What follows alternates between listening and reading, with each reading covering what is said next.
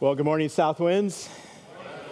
It's great to see you today. I want to welcome you as we are worshiping God together. And before we get into our study, I want to update you on a couple of things.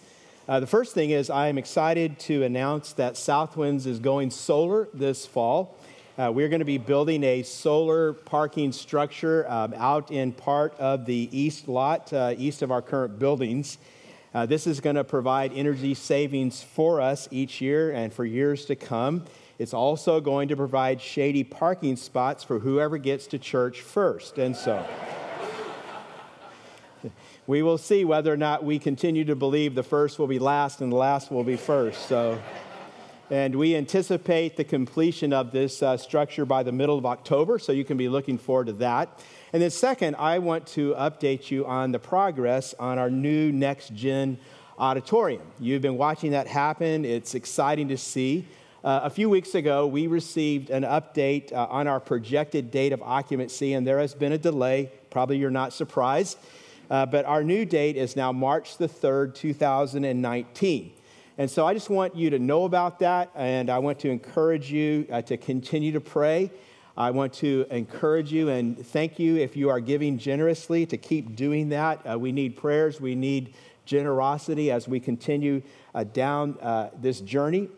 During the fall and during the next year, beginning of that year, we will be giving you updates as we have news. So it's exciting to see what God is doing. He's continuing to move.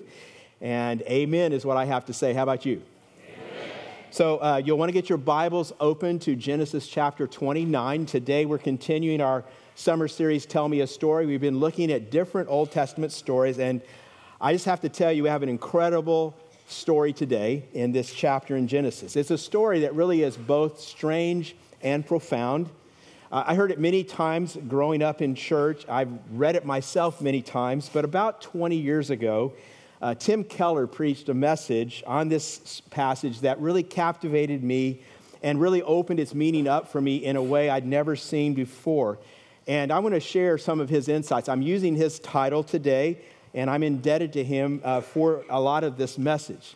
Now, in this story, we're going to encounter a man named Jacob, his uncle Laban, and then Laban's two daughters, Leah and Rachel. And you're going to see that this story would make a great Netflix original series. I just have to tell you, it has everything in it. It's got betrayal and sex and family drama and scandal. In some ways, it feels like a very modern story because it really does show the crazy things that we will do for love. Have you ever known someone who just did something insane for love? Like maybe they moved across country with no commitment from the other person, or they quit their job, or maybe they alienated all their friends and families, or maybe they got a tattoo, and they wish later they didn't have that tattoo. I heard about this one poor guy who fell so in love with this girl that shortly after they started dating, when she told him about her brother who needed a kidney transplant, he donated his kidney to her brother to impress her.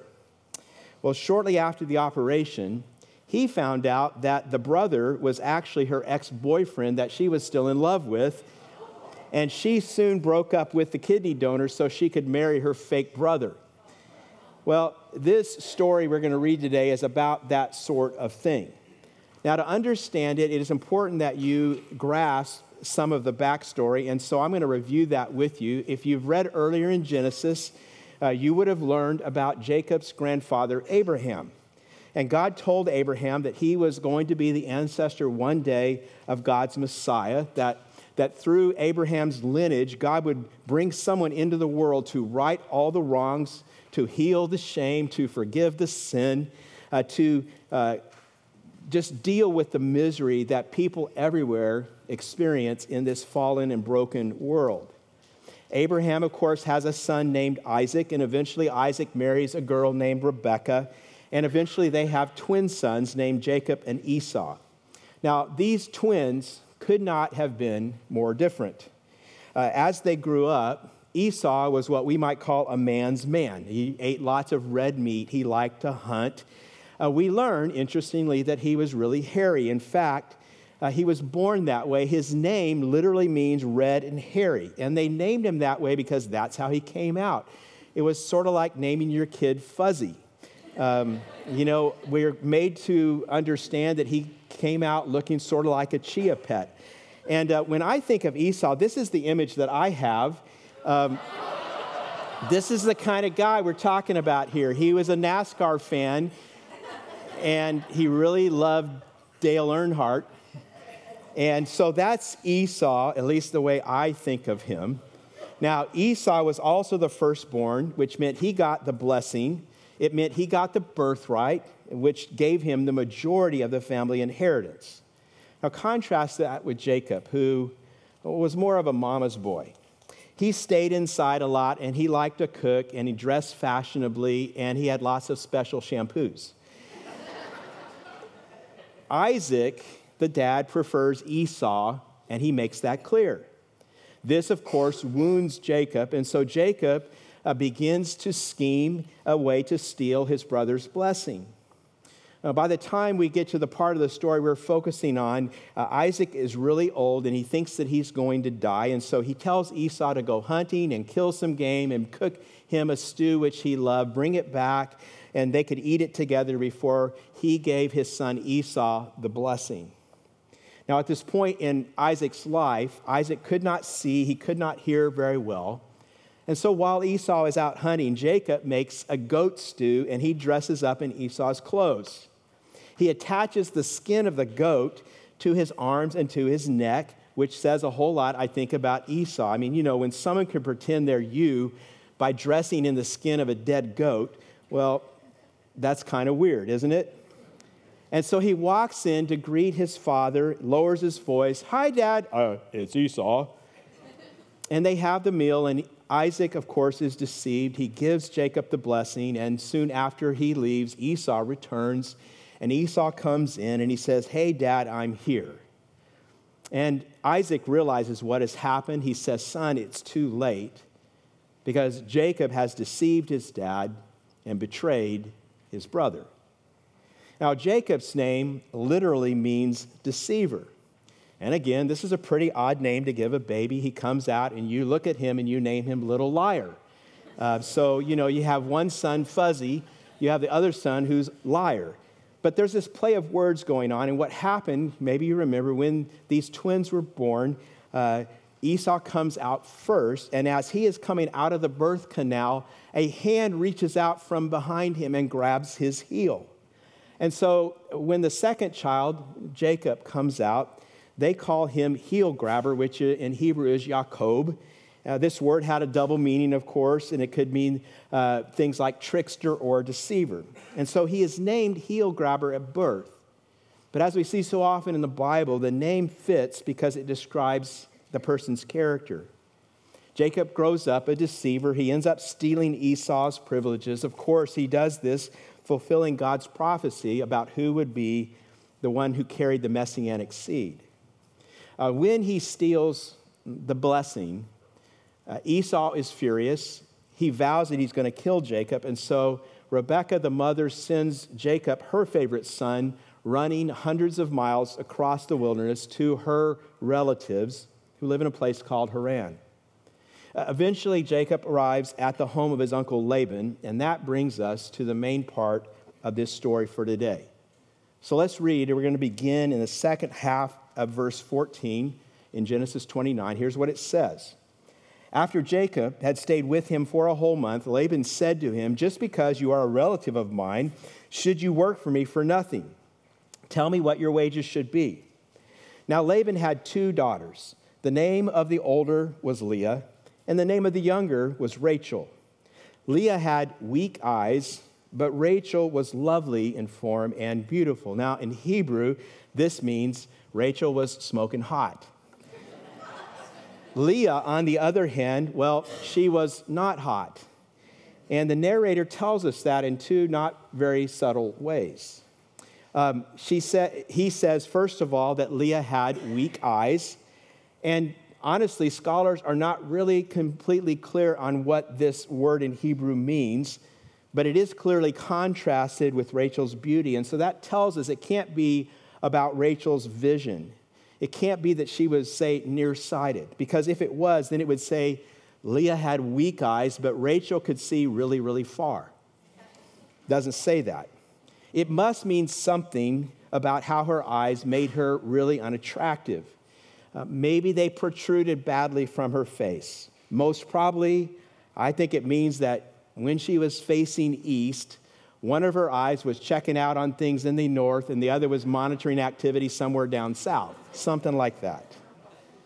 Now, the other thing that tells us Leah was unattractive is the meaning of her name. Her name in Hebrew means literally cow. Now, you might say, well, it's a different culture. Maybe it had a different implication in Hebrew. No, I think calling someone a cow is an insult in almost every culture. And if your name today happens to be Leah, I am so sorry, but you should talk to your parents, not me.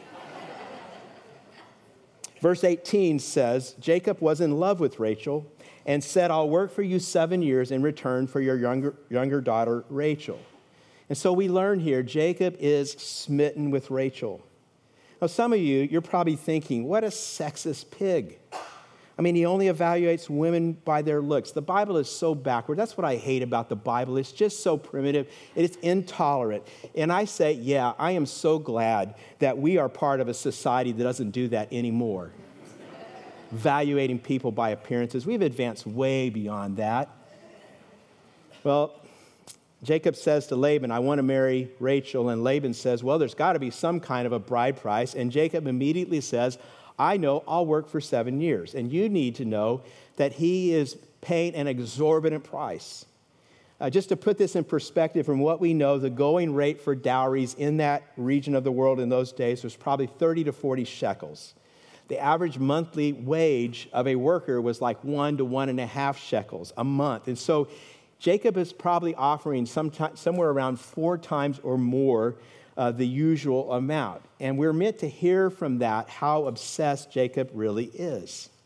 We're also meant to understand that Jacob really screwed up here. Because when you're talking to a con artist, you never let him know your area of weakness. And that's what Laban is. And Laban sees this weakness in Jacob, and he knows he's got him. You see, in Laban, Jacob has met his match because Jacob's a liar and Jacob's a con artist, but so is Laban. Only thing is, Laban has been at it for 25 extra years. He is much more experienced in this. So verse 19, Laban said, it is better that I give her to you than to some other man. Stay here with me. And I just want to point out, side note, do you see anywhere in that statement of Laban's that he says yes to Jacob's proposal?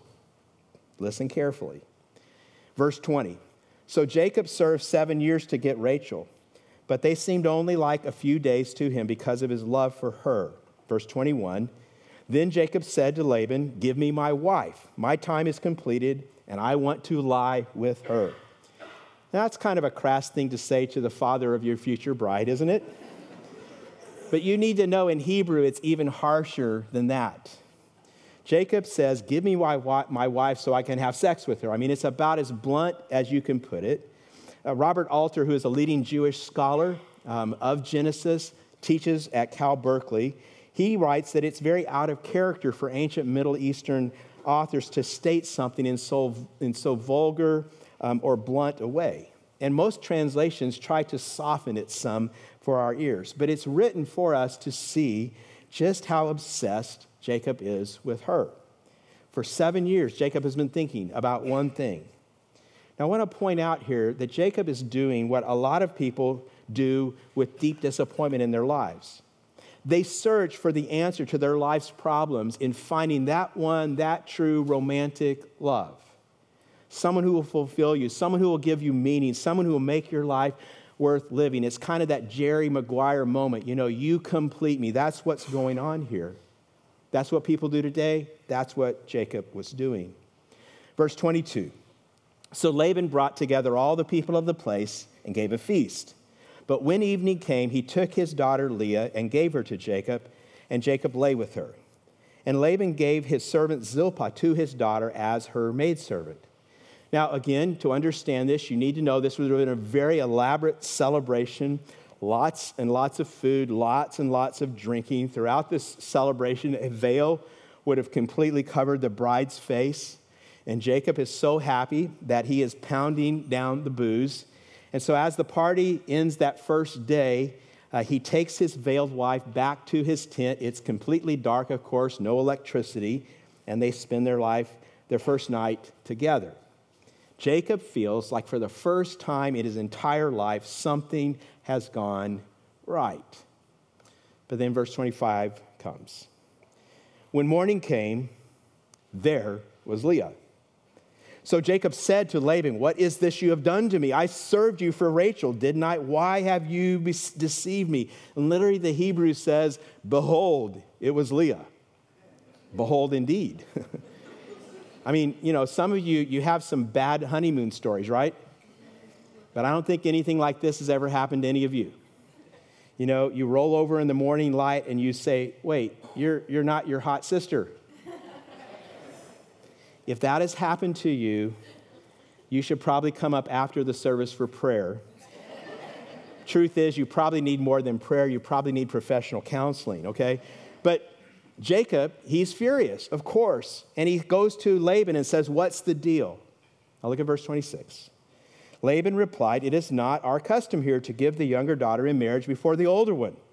Finish this daughter's bridal week, then we will give you the younger one also in return for another 7 years of work." Now, I have always wondered why Jacob didn't protest and say, that would have been a great point to make 7 years ago. Because no custom truly gives Laban the right to commit fraud. But Jacob never even insists that Laban honor the contract. He doesn't offer a single word of rebuttal or argument. And you have to ask, why not? I think that when he says to Laban, "Why have you deceived me?" as he hears the echo of those words, he realizes it is the exact same phrase that his father Isaac had said to him. And when Laban says it is our custom to honor the firstborn, I think Jacob remembers how he had stolen the right of the firstborn from his older brother.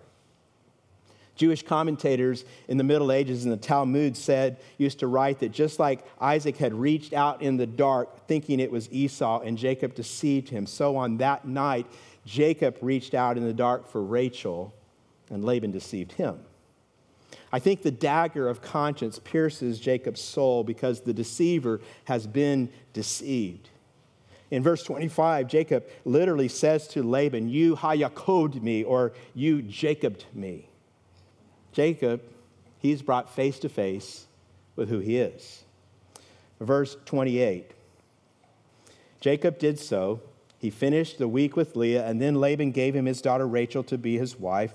Laban gave his servant girl Bilhah to his daughter Rachel as her maidservant. Jacob lay with Rachel also, and he loved Rachel more than Leah, and he worked for Laban another 7 years. And so this story of obsession continues. Jacob is so obsessed, not even this disappointment can deter him. He overpays for Rachel, doing it again, and of course, Laban agrees. Laban agrees to help things out, I think, give Rachel to him right now instead of making him wait for 7 years. And maybe you could think of it this way. He got Rachel on credit. He got Leah on the layaway program. But when you put this whole story together, what you're really made to begin to think about is how bad this must have been for poor Leah. All her life, she has grown up in the shadow of her stunning sister. And the only way, think about this, the only way her conniving dad can get her married off is to get some guy wasted and swap her out in the dark. We may smile at the humor in some of this, but in the end, it really is unbearably sad. All her life, like any other girl, she has dreamed of being a wife and being a mom, and now she actually is. And so she really wants to please Jacob, make him happy, but now he's married also to her sister Rachel, and she has to watch up close and personal every day as he delights in the sister that she's always stood in the shadow of, that she's always been compared negatively to. Poor Leah. Verse 31, when the Lord saw that Leah was not loved, He opened her womb, but Rachel was barren. Leah became pregnant and gave birth to a son. She named him Reuben, which literally means see, a son. For she said, it is because the Lord has seen my misery. Surely my husband will love me now. Leah says, a son, now maybe Jacob will love me. I may not be pretty, but Rachel can't have sons, and I can. And so she names this boy Reuben. See, a son. Won't this make me lovable now? Does it work? Look at verse 33. She conceived again. And when she gave birth to a son, she said, because the Lord heard that I am not loved, he gave me this one too. So she named him Simeon. Now, Simeon sounds like the Hebrew for heard, and it's like it didn't work the first time, but she's still unloved and still hoping against hope that this will change things. Maybe this time, she says, I will be heard because God has heard my prayers and given me a son that will make Jacob love me. And verse 34 says, again she conceived, and when she gave birth to a son, she said, now at last my husband will become attached to me, because I have borne him 3 sons. So she named him Levi. Now, Levi sounds like the Hebrew word for attached, and so she's hoping that this will attach her to her husband. She's hoping the third time would be a charm, but it didn't change anything. Just like Jacob, Leah is dealing with her disappointment in life by reaching out for that one true love. And Jacob, he's looking for it in romance and sex and beauty. She's looking for it in marriage and family. She has a son. And here's what's going on as she's giving birth. She's thinking, now I'll be seen, I'll be visible. Now someone will hear me. Now someone will be attached to me. But each time, she's left empty. You see, when we deal with disappointment in life, think about this, we often respond just like she did. We didn't find what we were looking for in that romance, but what we think always, right, is, well, maybe the next one. We didn't find what we were looking for in this job, but I know if I get a better one. We didn't find what we were looking for in this city, but if I can move to a better city, that will change things. Maybe if I can just climb one step higher on the social economic ladder, that will do it. Maybe the next one. We're like Leah. We just keep having sons, thinking that will solve the problem. But it always ends up the same. But then, there in the last verse, we get the gospel. And this is the best part of the whole story. Verse 35 says, she conceived again, and when she gave birth to a son, she said, this time I will praise the Lord. So she named him Judah. Then she stopped having children. So some of you are going, wait, what? I didn't see the gospel in that verse. It just says she stopped having kids. Well, there's a couple things that are going on here that you can see if you look closely. Notice how the word Lord is spelled in most translations. You'll see it most of the time. It's going to be in all caps. This is a translation device to let us know that this is God's covenant name, Yahweh. As you read through Genesis, typically you will see 2 primary names for God. And most translations handle them like this. Whenever you see G-O-D, it's almost always Elohim, which is like the generic name for a God. It was used by all peoples in that region for all faiths. But then sometimes you'll see in all caps L-O-R-D. That is a translation of Yahweh, God's covenant name. And so if someone refers to God as Yahweh, it is because they have come to know and come to believe in the promises that God made to Abraham. And that's the name that Leah uses here. That's the name she uses to name her last son. Praise to the God who has made this covenant with me, Judah. You see, in other words, Leah has stopped trying to earn Jacob's love through having sons, and she has received God's love given to her as a gift, and that becomes the source of her joy and satisfaction in life. Leah has been floundering around now for years like a mad woman, doing anything she can to deal with this hell that she's living in, wondering, feeling, asking, how can I get out of this? I always knew I was homely. I always knew that people didn't think anything of me, that I was nothing in the eyes of the world. And now, every day, where I live, it is shoved in my face. How am I going to survive this? And she thinks for a while, if I have a son. But every time she has a son, she cries out and she faces her husband thinking, now my husband will save me. Now my husband will love me. But this time, the fourth time with Judah, when she looks at her child and she rejoices in that new life, this time she begins to call on the name of the Lord. This time she praises Yahweh. Now we know the rest of the story. We know that Judah is going to grow up to be the ancestor of Messiah. We know that Jesus will be called the Lion of the tribe of Judah. And we know that this means her ancestry, her lineage, is ultimately going to become infinitely beautiful, not because of any physical beauty she had passed on, but because of the gracious gift of God. You see, right in the middle of her painful and ugly and unloved life, Leah learned the gospel.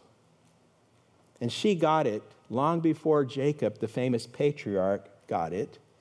He's not going to have his gospel moment for a number of years. She gets it first.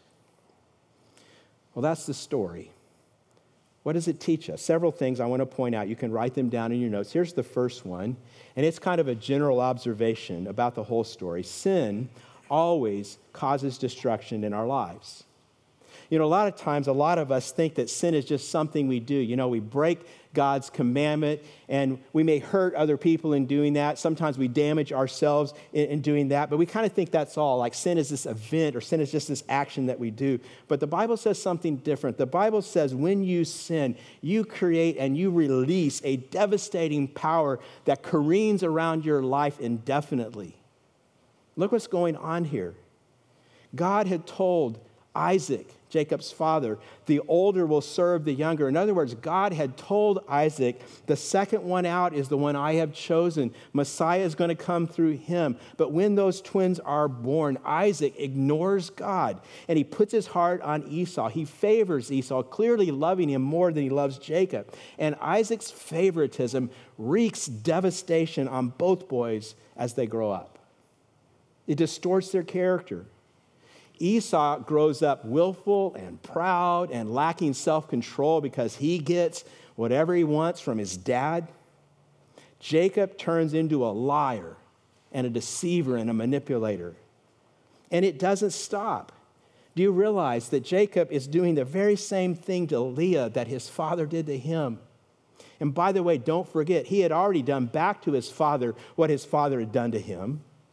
You keep on reading in Genesis, and you're going to see it continue. Jacob's favoritism spills over into the lives of his children. Leah's children will hate Rachel's children when they finally show up. Later on, Joseph is born to Rachel, firstborn to her, and he becomes a favorite son. Jacob continues to play favorites, and it results in Jacob's sons eventually selling their brother Joseph into slavery. And then they come back home, and they deceive their father, Jacob, and they tell him that his favorite son is dead.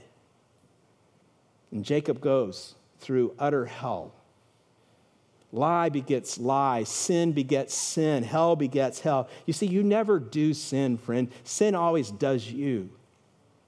Sin, sort of like dropping a boulder into water. The shock waves go out and they go on and on and on. You never, ever get away with sin.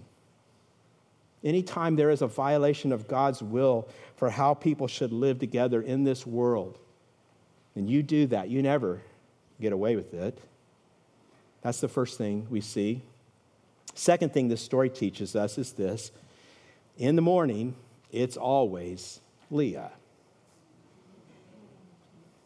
Now we see this in verse 25, and I like how Tim Keller describes what's going on here. He says this, quote, "All life here is marked by cosmic disappointment." All life here is marked by cosmic disappointment. Now, I want to be real clear here. Leah is the most sympathetic character in this story. So what I'm saying is not in any way a criticism of Leah, but this shows us something that we all need to learn. I have a brief commentary on Genesis. It's written by a scholar named Derek Kidner, and he says this, quote, "The words, 'Behold, it was Leah,' are a miniature of our disillusionment experienced from Eden onwards." All life past the Garden of Eden, all life in this broken, fallen world, there's going to be disillusionment. And this tells us something we all need to realize. Some of you have, but there are many of you who haven't. And it is this: no matter what you hope to find in marriage or family, no matter what you hope to experience through love and intimacy, no matter what validation you hope to earn through career or success or possessions, in the morning, it is always going to be Leah. No matter what you think is Rachel, it will always be Leah. I don't know if anybody ever put it any better than C.S. Lewis did in Mere Christianity. I want to read you what he writes. He says, "Most people, if they really learn to look into their own hearts, would know that they do want, and want acutely, something that cannot be had in this world. There are all sorts of things in this world that offer to give it to you, but they never quite keep their promise. The longings which arise in us when we first fall in love, or first think of some foreign country, or first take up some subject that excites us, are longings which no marriage, no travel, no learning can ever really satisfy. I am not now speaking of what would ordinarily be called unsuccessful marriages or holidays or learning careers. I am speaking of the very best possible ones. There was something we grasped at in that first moment of longing which just fades away in the reality. I think everyone knows what I mean. The spouse may be a good spouse, and the hotels and scenery may have been excellent, and it may be a very interesting job, but something has evaded us. In the morning, it's always Leah. Have you felt that? Have you experienced that? Maybe you've never thought about it before today. Will you realize it today? See, you're constant searching and striving, always thinking you need a little bit more, just one more step up the career ladder, that you need to get together with that special, that beautiful person, just one more trip, or just one more purchase, whatever it is, whoever you are, whenever you think you have finally found Rachel. In the morning, it's always Leah. It's always Leah. And that's why you need to realize the third thing I want you to see. The third thing this story teaches us, what we're all searching for is Jesus. You see, every one of us is on a search, whether we know it or not. And in that search, whether you realize it or not, what you're looking for, what you're searching for is Jesus. You see, both Jacob and Leah are on a search. Jacob thinks the answer for him is in riches and in sex, and he'll do whatever he can to get it. He'll burn whatever bridges he has to with his family. He will pay whatever price. Leah thinks her answer is in being a mom and a wife. But both of them are trying to fill the void in their heart through what the Bible calls an idol, a substitute God. And we talked about this before. Idols are anything that you substitute for God. One of the Hebrew words related to worship is the word kabod, and it's usually translated glory. This word literally means weight, something that is heavy. And so it tells us to give something glory, especially when we make it an idol, is to give that thing or that person too much weight in your life. And I've told you before, idols are not usually bad things. Idols are usually good things that we turn into God things. And we all make them. John Calvin once said the human heart is an idol factory. We're always manufacturing new idols. But the Bible is telling us, it's trying to make us see that idols always let us down, that morning always comes, and you're always going to wake up, and you're going to turn over, and you're going to see, behold, it's Leah. So what do you do next? Well, when you realize that nothing in this world can fully satisfy you, that everything that you're looking for really ultimately is an idol, you will do one of four things.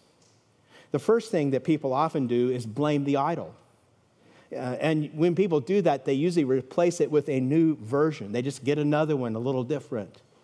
Kelly Clarkson, who is the original American Idol, got into a romantic relationship after she won and made it big. That fell apart. And in one of her songs, she described it saying, "I fell so hard because of you. I'm ashamed of my life because it's empty." Now, did her next song talk about a whole new focus in life? No, she just got a new guy, because that's what we do. Sometimes people will switch idols. I saw a great illustration of this recently. Taylor Swift had a song a couple of years ago.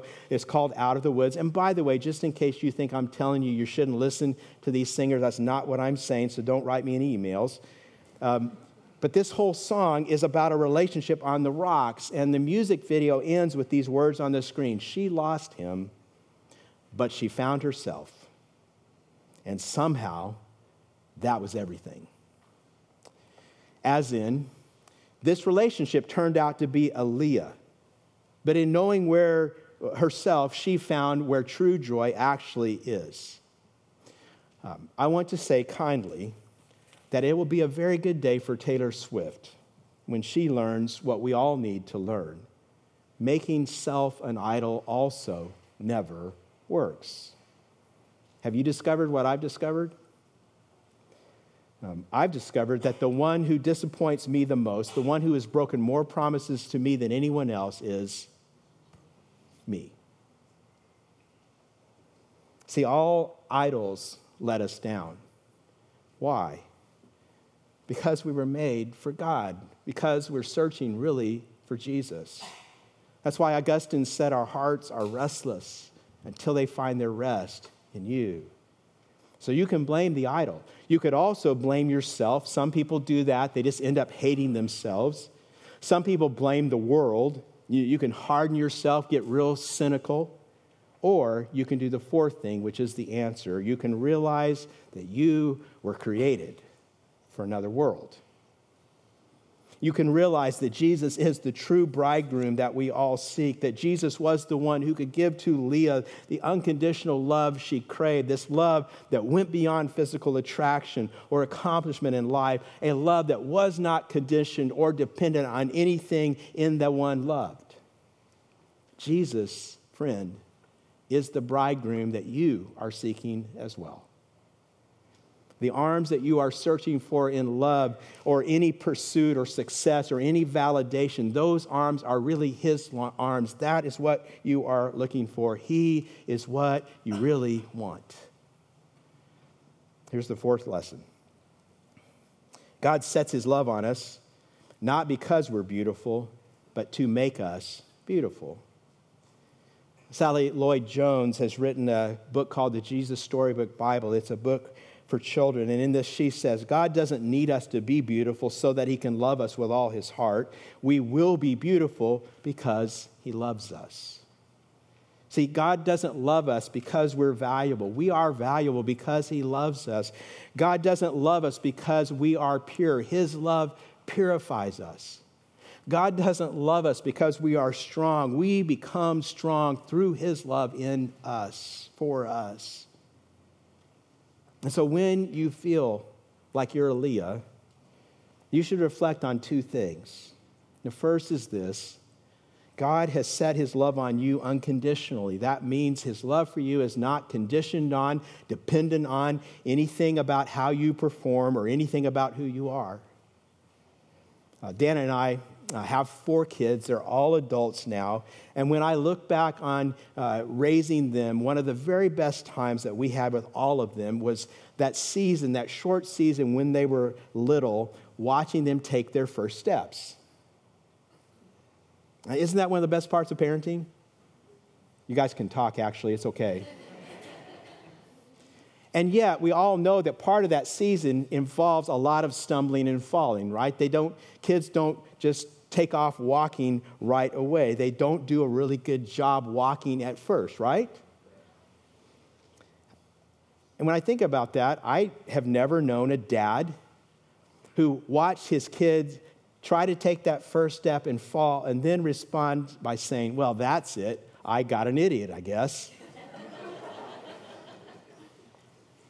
I don't know about a dad who goes to the kid, what's wrong with you? Look, watch, I can do this. Seriously, what's the problem? How come you can't walk? You know, good parents don't do that. And our Heavenly Father is a good parent. And he watches us trying to walk. We stumble, we fall. And he just says, let me help you up. Keep going. It's getting better. You're doing a great job. Because his love is not dependent on anything in us. Second thing you should reflect on is this. One day, God will make your outside match the beauty of Christ he's put on your inside. And that's not just poetic language. 1 John 3:2 says, dear friends, now we are children of God, and what we will be has not yet been made known. But we know that when he appears, we shall be like him, for we shall see him as he is. Amen. He is not done with us, and he's not going to stop until his work is complete in us. See, when you really grasp these truths, you really let them seep into your soul, you will become free of your addiction to others' approval. You will be released from the captivity you feel toward your spouse as you depend on them for affirmation. You won't cling to other people to save your life and make you whole because you know Jesus saves you. Jesus makes you whole. You won't need someone else to feel like you are loved or like you have worth because you already have that in Jesus. And the good news flowing out of that will be for the first time in your life, you will actually be free to truly love someone else instead of loving them to use them to get something you need. Here's the last thing I want you to see. Number 5. The story teaches us that we've come to understand the gospel when we stop striving to find love. And again, that's what happens in verse 35. She conceived again, and when she gave birth to a son, she said, this time I will praise the Lord. So she named him Judah. Then she stopped having children. When you rejoice in a love that you don't have to earn, a love that cannot be taken away, like Leah, your praise and your joy will not be about how many sons you have or whether or not your husband, your spouse loves you or how smart or how pretty you are in the eyes of the world or how much money you make in comparison to everyone else. Your joy will be based entirely on your satisfaction and acceptance in God. Jesus will be the source of your joy. Jesus will be the source of your fulfillment. So the question I have to ask you is this: what does it take for you to be joyful and satisfied? Be honest with yourself. Do all things in your world have to be going right for you to feel like that's enough? Or is your relationship with God, is that enough? See, you might not have anything that the world says makes life good. You might be relatively poor compared to a lot of other people. You might feel ugly. You might never have found that person you've been looking for your whole life to love you. You might never receive from your parents that which they should have given you, that which you should have gotten because you're their child, that which you long for. But you have Jesus. You have the unconditional love of the Father, and you know that that is better than riches. That is better than the love of a parent. That is better than sons. That is better than possessions. That is better than anything, because the truth is what we are all searching for. Jesus. Amen. Jesus. And so today, let us thank God for the beautiful story of ugly Leah. Because this story shows me that God loves ugly sinners like me. This story shows me that it is by his grace that I have been saved through faith. And it's not about who I am. It's not about anything that I've done, not about works so that I can't boast. This story shows us that God has always saved as a gift. And then once we've received that gift, we can spend the rest of our lives satisfied, joy-filled, giving praise to God, our Heavenly Father, for his unconditional love displayed in his Son, Jesus. And that is our story today. I want to encourage you to bow your heads and pray, giving thanks to the Father. Father God, we give you thanks right now for your amazing grace, this grace that receives us and welcomes us just as we are, Lord, without any conditions.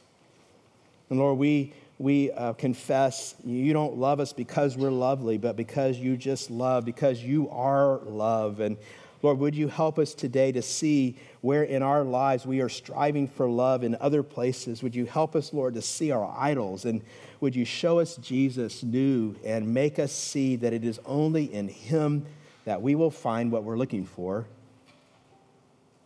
Father, for those who may be here today and they've never met you, they don't know you in a personal way, I just pray now that you would grant repentance and faith today, that you would open hearts and minds, that you would bring many men and women to your Son.